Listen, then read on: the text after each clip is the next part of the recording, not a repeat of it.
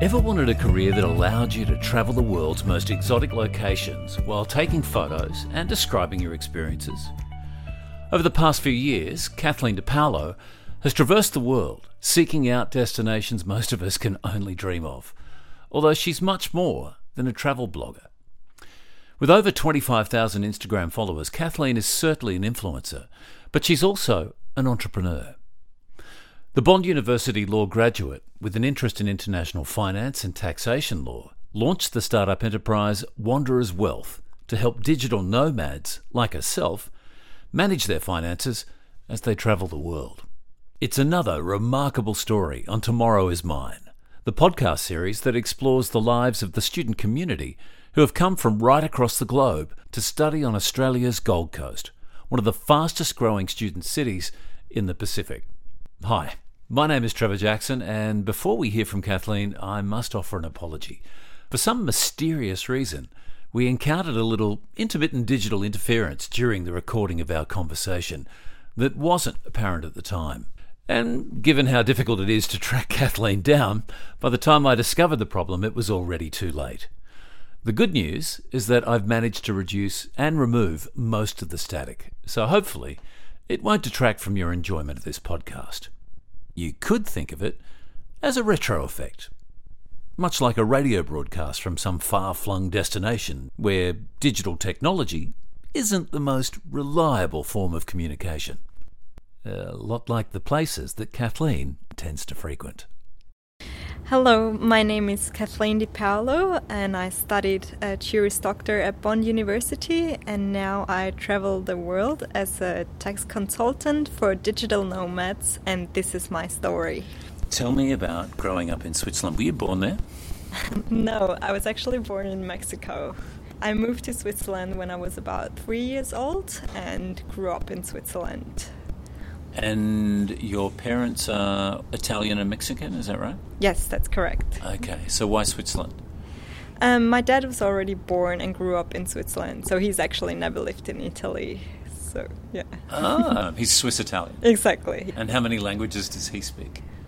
He speaks about 4, I would say. And did you grow up speaking multiple languages? Yes, definitely. I've always spoken Spanish with my mom, Swiss German with dad, and Italian with the extended family, and obviously Swiss German at school. Yeah. And when did you learn English? I learned English at school and growing up with one of my best friends whose mom was actually Australian. What was it like growing up and living in Switzerland? Being in Switzerland as a kid meant that you're always out in nature. One of my fondest memories were made at Girl Scouts. So I was all the time at Girl Scouts, all weekends, and then also became a leader. So we were all the time out, hiking by the lakes, in the forest.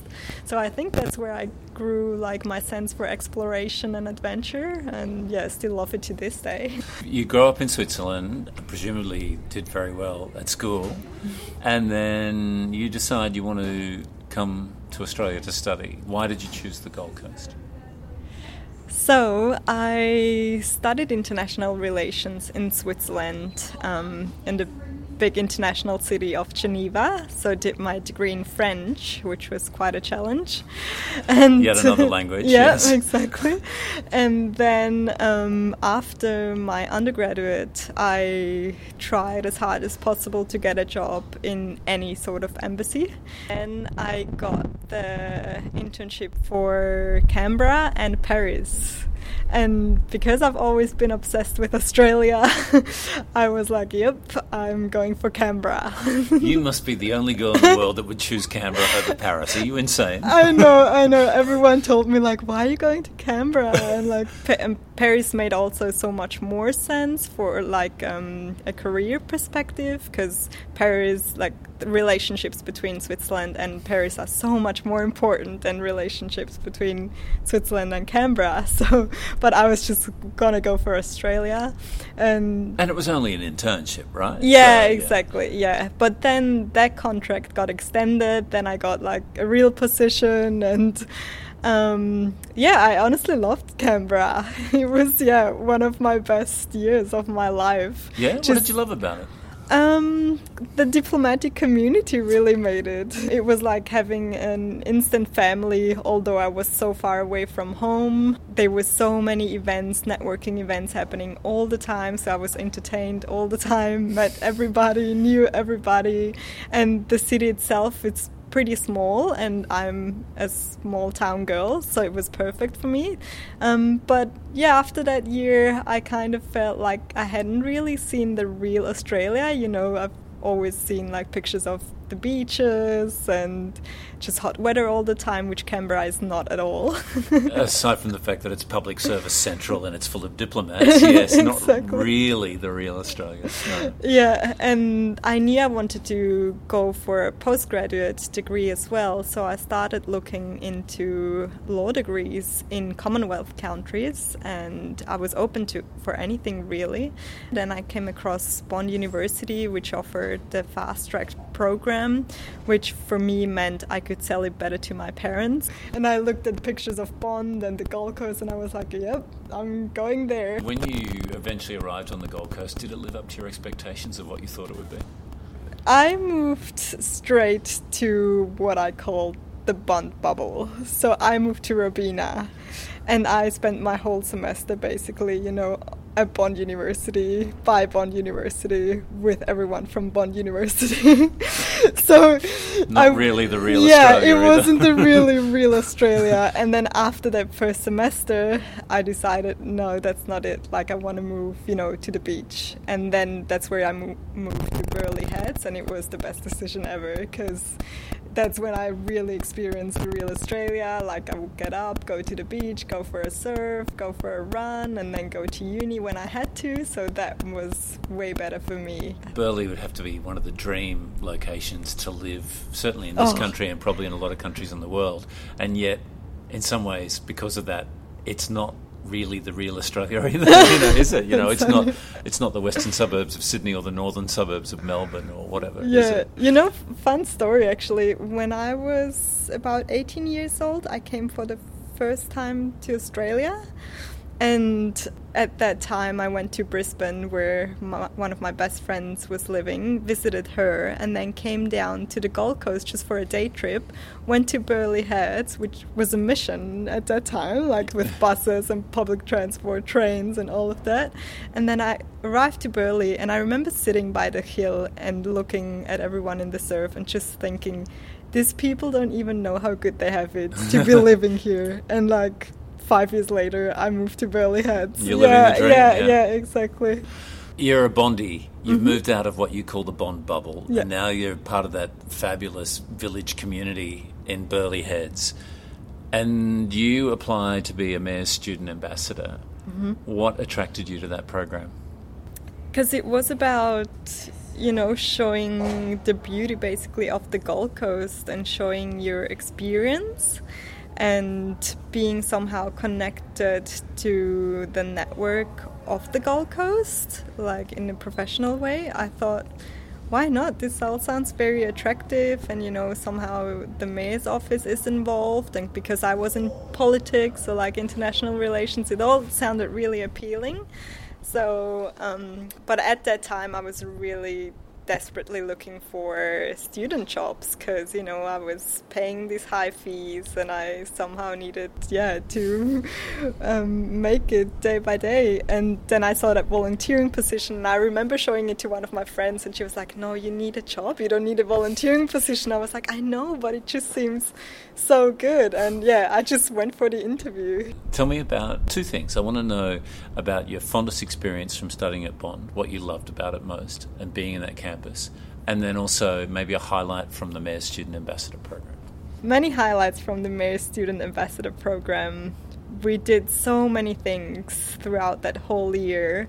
We went to Dream World, and before it was even open to the public, so in the morning got a tour of it, and we went to Moreton Island for a whole day trip, went whale watching, so many things, and what I mostly liked about it is the friendships that we built within that group that are still lasting today, and we still talk all with each other, and it was such a great experience. And from Bond, I really liked the curriculum, I liked the classes, I had the best professors, and because it was in such small classes, I always had direct access to the professors. They felt more like friends at the end of the day, and still today I feel like I can reach out to them, or like when I went through the process of immigrations to get PR, like I had some professors, write a letter for me and stuff like that. It was all so easygoing all the time,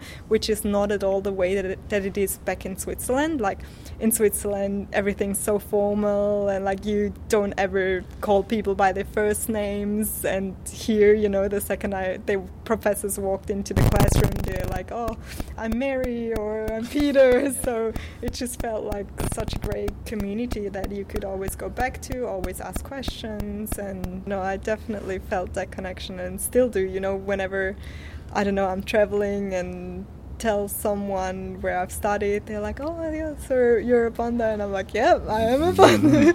yeah, it's good. Now, what I find really curious, you're truly a global citizen. You travelled around a lot. Your parents are different nationalities. You grew up in another country, and you've come to study here in another country, and you now travel the world, but you still consider the Gold Coast home, don't you? Yes. Why? It just felt like this place where I just felt like I could express myself the way, I wanted to. I felt that in Switzerland everything was really a bit too much work-oriented.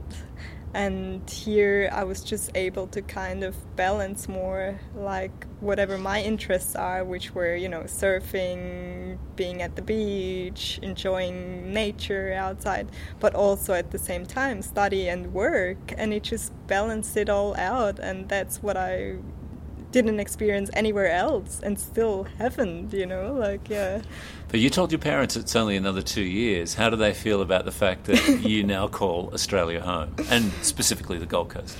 So I made them come out to Australia for my graduation, and after that they spent some time here. They were here for about a month, so after that they were like, "We get it, why you want to stay and don't want to come back home." And also, like, back home where I'm from, it's a small town, so everyone has to kind of commute most of the time to the bigger cities for their work, and it's 9 months out of the 12 months it's grey. It's not even, snowing. It's just grey and raining, and then you get maybe 3 months of the summer. So I'm like, there's no comparison to the Gold Coast.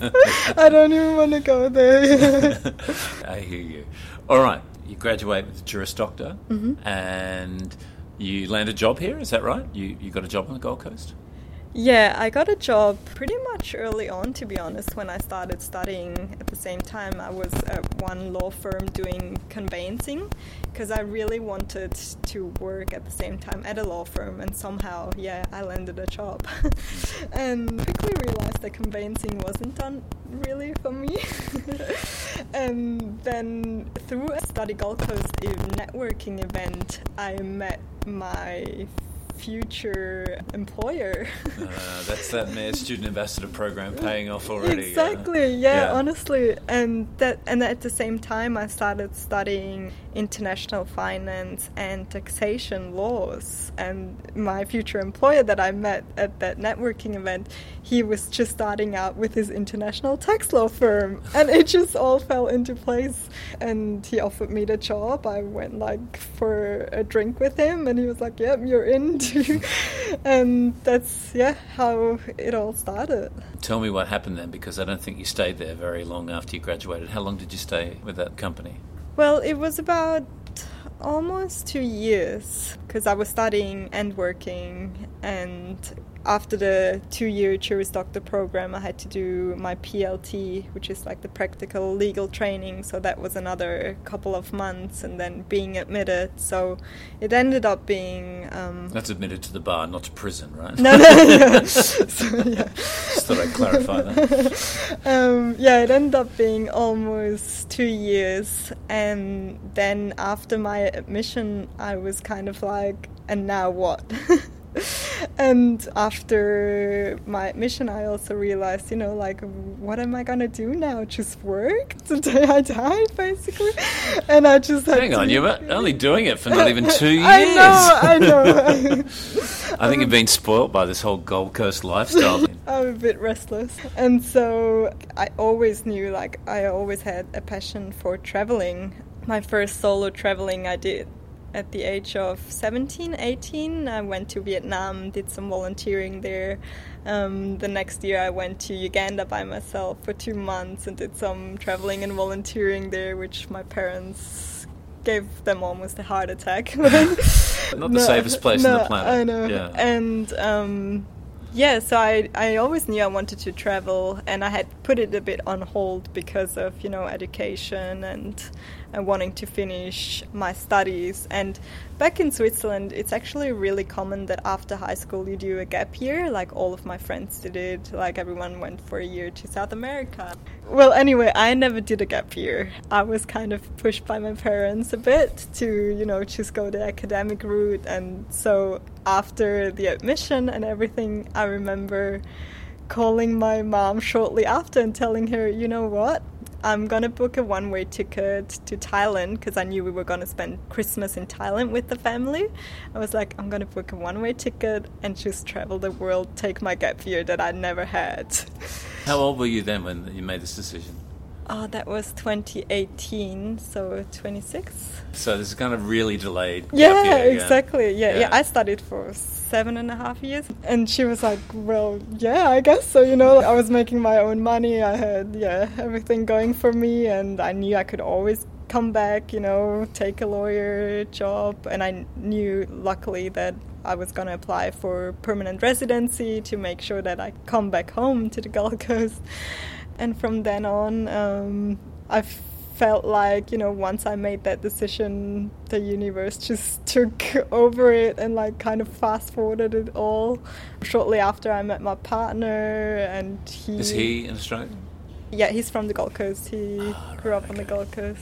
And he was like, do you want to come and travel the world with me? And I was like, I was already going to do it, so you're coming with me. Yeah, this is the guy for me. I have to ask you, because you've been travelling ever since then, right? For the last, nearly 2 years or whatever it is, right? You've studied at one of the most universally respected universities in the world, doing one of their most highly regarded courses, where you could get a job as a graduate from this university that we're sitting in right now, Bond University, anywhere, really, any kind of job, and be very well paid and have a very secure career. You've studied for 7 years, you've put all this work in, and you go, you know what, now that I've done all of that, this really isn't a gap year, is it? I'm just going to pull up stumps and I'm just going to go. How hard is it to take that leap of faith? And you don't even know really what you're going to do yet, apart from travel, right? Yeah, I definitely had a bit of an internal battle, but I think just inside of me, I just had that itchiness of, like, I want to go and see more, and I just can't fit into basically a model anymore of, like, the 9 to 5 because I went that year, took my 3 weeks of holidays and went to Sri Lanka. And that was what sparked it a bit again. And I was just like, I want to go again somewhere, and now I have to sign a paper that asks for permission if I can leave for holidays, and it just all seemed a bit too... And I only get 4 weeks a year. Exactly, it just seemed a bit too... I was getting a bit anxious, to be honest. But all of that study, all of that work that you put into it. And I've always kind of, lived my life... Whenever the question comes up, what if I just have to do it? And for me at that time, the question, what if I don't travel the world, What if I hadn't taken that opportunity? What if I just keep working now, like, forever? And, what if? So once that question came up, I just knew I had to go and do it. And in my eyesight, it's more of a bigger security to know, I've had this great opportunity, I have this diploma, and I can come back anytime, really, and take up a job. So it was kind of more comforting to me. It didn't feel like I was giving something up. I know for other people, and people tell this to me now, obviously no one told it to my face at that time. They all thought you were mad. Yeah, exactly. Yeah, people were like, she's got a great job, she's got it all going for her, and now she's just leaving, basically, and packing up. But yeah, I just knew like I had to do it at that time, and it was the right thing for you. Yeah, you definitely. didn't ever have to question that. No, never had a hesitation. Okay, you travel the world. At what point does Wanderer's Wealth evolve? Like, what was the genesis of the idea of that? And also, can you explain exactly what it is? So Wanderer's Wealth is my online business. I do international tax consulting for digital nomads and remote workers, expats, basically people who live a similar life to me, really nomadic, and they've got no idea where to pay their taxes or like where to set up their business because they are everywhere. So I help them with their structure. And the way it all started was I met my partner in Bali. Oh, he's from the Gold Coast, but you met him in Bali. Well, we had met previously on the Gold Coast, but we really got to know each other in Bali.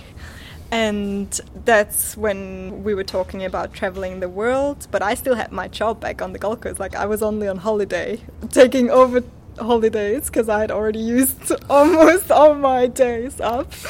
But I just had to go to Bali because I was going to meet my two best friends from Switzerland that I hadn't seen in 4 years. So I was like, nah, like, I'm taking, you need to find someone to take my hours at the Your boss was really impressed with that. Yeah, exactly. So, I was in Bali, and we knew at that time that we were going to go and travel because he has already an online business. He's a travel photographer, travel blogger. So we kind of trying, to come up with ideas what I could do on the road. And I don't even know what we thought of, but, there's like freelancing and stuff, all these platforms, and I was like, oh, maybe I can do that. But I didn't have too much pressure on me because I knew I had some money saved and whatnot, and I was going to go and travel anyway. So, but then we went and had dinner with a couple of friends, and they're like digital nomads, they work online, have businesses online, and they're living and working from everywhere. And all of a sudden they start talking about their taxes. And I remember we just looked at each other and I was like, what the hell? Like, people don't just talk about their taxes, It's not like a dinner conversation that you usually have. Not the most exciting conversation you want exactly. to introduce. Yeah. And they were like, oh, I just don't know what to do anymore. And I just had to raise my voice and be like, well, I know exactly like how to help you, or like how to find a solution. And that's when I got my first client. And even before I quit my job, before coming back to the Gold Coast, I already had my first 3 clients because they just spread the word, saying there's this girl who does international tax. This is all from this holiday in Bali? Yeah. So you haven't quit your job yet? I haven't quit my job yet, yeah. And they're like, there's this girl who knows what to do, like, with taxes, and she's a lawyer, and, rumors just started spreading. And I think what it was for people, who needed help with their taxes was that I wasn't the typical accountant, coming in, like, proper clothes or whatever. I was in thongs probably, so everyone just felt like they could talk to me and figure it out. Could they really take you seriously? She can't be a lawyer, she can't know international tax law. Turns up in a pair of shorts and a t-shirt and thongs. I think once you get started, like the conversation gets going, they knew like, oh, she knows what she's talking about. Is it as simple as, well, you need to set up an offshore account in the Cayman Islands? And is that the answer? No, not at all. I wish it was that easy. Not at all. Tax havens for all. Yeah, not at all. There's too much like information sharing these days between governments, so you can't just go and hide in a tax haven anymore. That's not a... Unless you got $1 gazillion. Maybe, but even then, those are not at all the structures that I would suggest. And it's really like on an individual base, where everyone's from. They've got different laws in their own home countries. So how do people find you? If you're travelling the world, you've been doing this for 2 years, best part of 2 years now. How do they find you? They found me through social media, Instagram mostly. I've got a website, and apparently some of my articles, I've only got like 10 articles out there, but they're ranking on Google on first page. I don't know how. I don't know anything about SEO really. Possibly because you're one of the few people that's actually doing this. Yeah, exactly, maybe. Yeah. And referral, a lot of people who, were my clients, and then they've got another friend. In the digital nomad community becomes quickly quite small. You're travelling with your partner who's a travel blogger and has his own work. Mm-hmm. So do you just follow him and then you work where you can? Yeah. So I would say for the first 6 months when we started travelling, I didn't really focus too much on my business, Wanderers Wealth, because to me what he was doing was so exciting.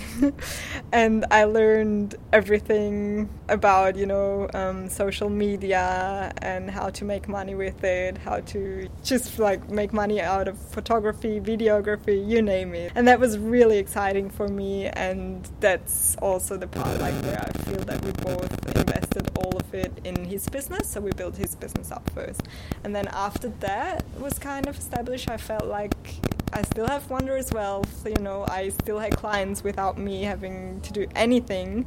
So I was like, I really now want to focus on Wanderers Wealth and what that can become. But to answer your question, I would mostly go wherever he would get a job or wherever we decided to go, because there's obviously trends with locations. And for example, we went to the Philippines for 3 months knowing that it's an up-and-coming place. So people would, read all of the articles and blogs that we write about the Philippines. Okay, because there's a lot of interest there. So much interest. And that builds more interest in your business. Exactly. Yes. Yeah, okay. Yeah. Do you feel like you're living and occasionally working in this parallel universe that the rest of us working our 9-to-5 jobs don't really understand or just aren't even fully aware of? It is another life, and a very unstructured life that older generations could not relate to. Yeah, definitely, yeah. And I still don't think my parents fully understand what I do. And they keep asking me, do you have money? And I'm like, yes. I'm all good, really, trust me. I have lots of money. You should see my clients. So, no, I get it. And as you say, especially the older generations, and I've got a couple of friends who are older, in their 40s or so, and even they say, I could never think of my life to not have a 9-to-5 job.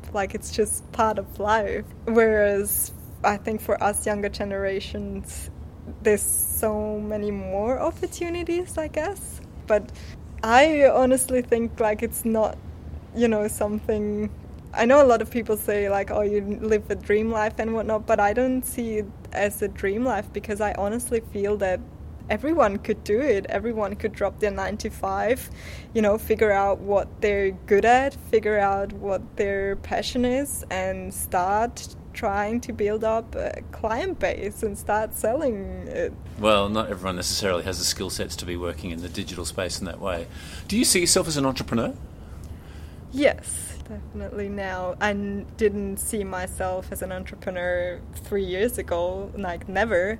I always thought, I would have a normal job, so to speak. I always thought I would have a 9-to-5. I was working towards being a lawyer, so that came with it. And I was always in the academic space as well, so I was really interested in research always. And if someone would have asked me, do you want to be an entrepreneur, I would have said, and do what? Well, I think that's what most people say that aren't in that space would say exactly the same thing. Yeah. And that's the definition really, in its essence, of being an entrepreneur. It's defining a problem and finding a need in that market. And that came out of that dinner that night, just from a conversation, and suddenly the light bulb moment that just so happened to be right up your alley because you were fully qualified for this on a number of fronts as a lawyer who'd studied international tax law, and you could do this.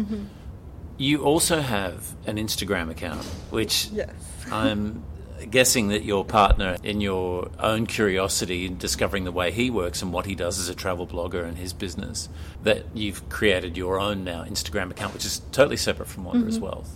Is that a money-making venture for you, or is that just something you're doing on the sideline because, you know, you are just having a fabulous time carousing all over the planet? My main focus isn't Instagram, but it's definitely also income stream. And never something that I thought that I would ever be doing.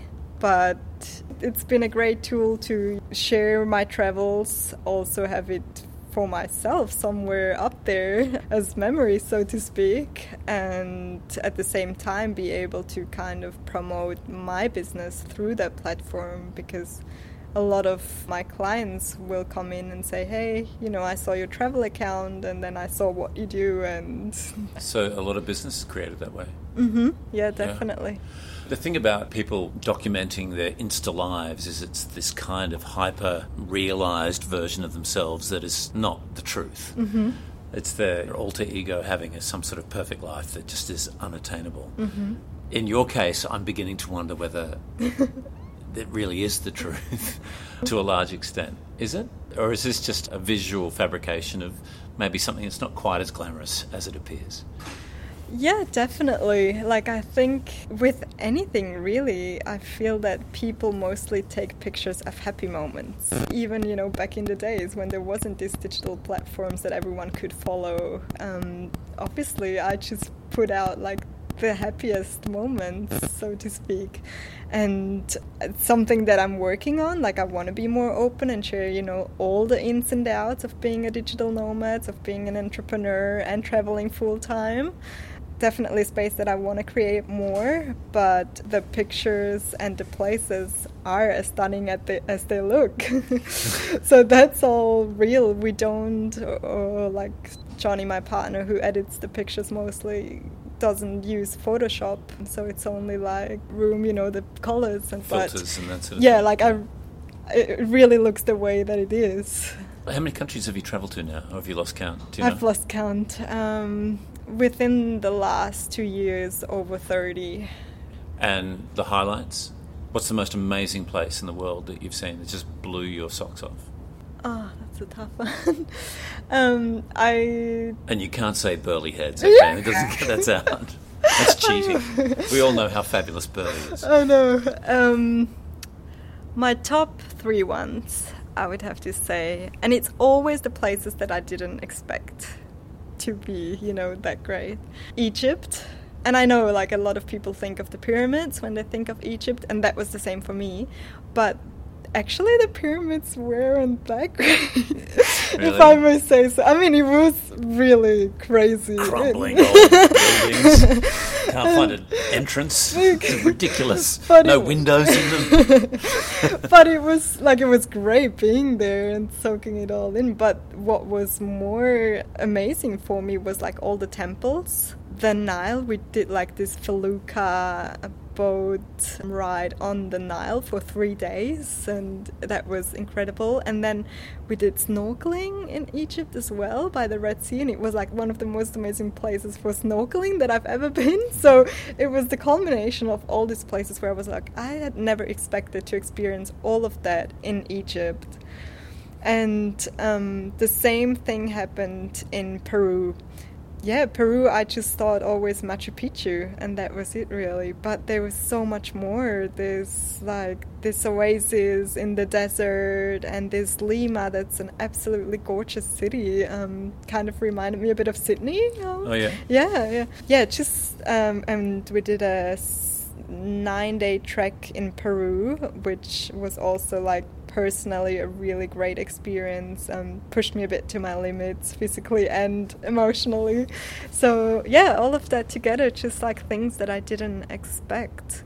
And then lastly, I think Mexico. And obviously I've got that connection that I was born in Mexico, and I have been back a couple of times with my family, but never really traveled throughout the whole country. And going back, and we spent almost 2 months there, and it was just so great. Like the whole culture, and obviously spending time with the family and discovering different places within Mexico, because there is such a big difference between like Oaxaca, which is like this really cultural place, and then Cancun, which is, you know, resorts and beach and whatnot. Full of rich Westerners. Yeah. No, I loved exploring it. It was beautiful. And then the Mayan culture, Aztec, and the ruins, the pyramids. It was so much history. So much to do. Were the Mexican pyramids more impressive than the Egyptian ones then? Yeah, I think so. Yeah. Okay. I wasn't too impressed with the Egyptian pyramids. I don't know why. Maybe it's just like you've always seen them. And Right. Yeah. So what's the downside of travelling? You've talked about some of the amazing experiences. What's the downside of being on the go all the time? Well, there's a lot of planning that goes into traveling that no one really thinks about. I feel like that a lot of what I did was constantly travel planning, you know, figuring out how do we get from one place to the next place. Honestly, like it was a full-time position, administrative travel planning position. So there goes a lot of time in that. And obviously with the job that my partner has comes a lot of unpredictability. So we couldn't really plan too much far ahead because we'd never know, you know, what job might come up in another country that we'd have to go to. So that's also, there goes a lot of internal work. How comfortable do you feel with this environment of not knowing what's going to happen tomorrow or, you know, within the next 3 days? And then combining that with having myself a business who's really service based and who like fully relies on my presence, that was just a lot of pressure. And I remember telling this to one of my good friends, and she was like, I'm exhausted just listening to you. Well, I was going to ask you, do you ever get really tired of the travelling? Is there ever a time you think, I would just love to stay in one place for a month or 6 months or whatever it is and just feel like you're part of a more stable community, whatever it is? I have that, but for me it's 2 weeks and I'm ready to take off again. Yeah. And that 2 weeks is the Gold Coast, that's it? Yeah, You know? 2 weeks is usually either the Gold Coast or Bali. Yeah, we've had a couple of like breaks in between, but never longer than 2 months. Yeah. I've got a couple of questions with you because of all the travelling. Number one is coronavirus. We've got this pandemic that's sweeping the world. You travel the world. You travel the world in places where medical facilities are probably somewhat suspect and not the kind of place where you'd want to be caught with an incurable disease. How does that make you feel about what you do with what's happening in the world right now?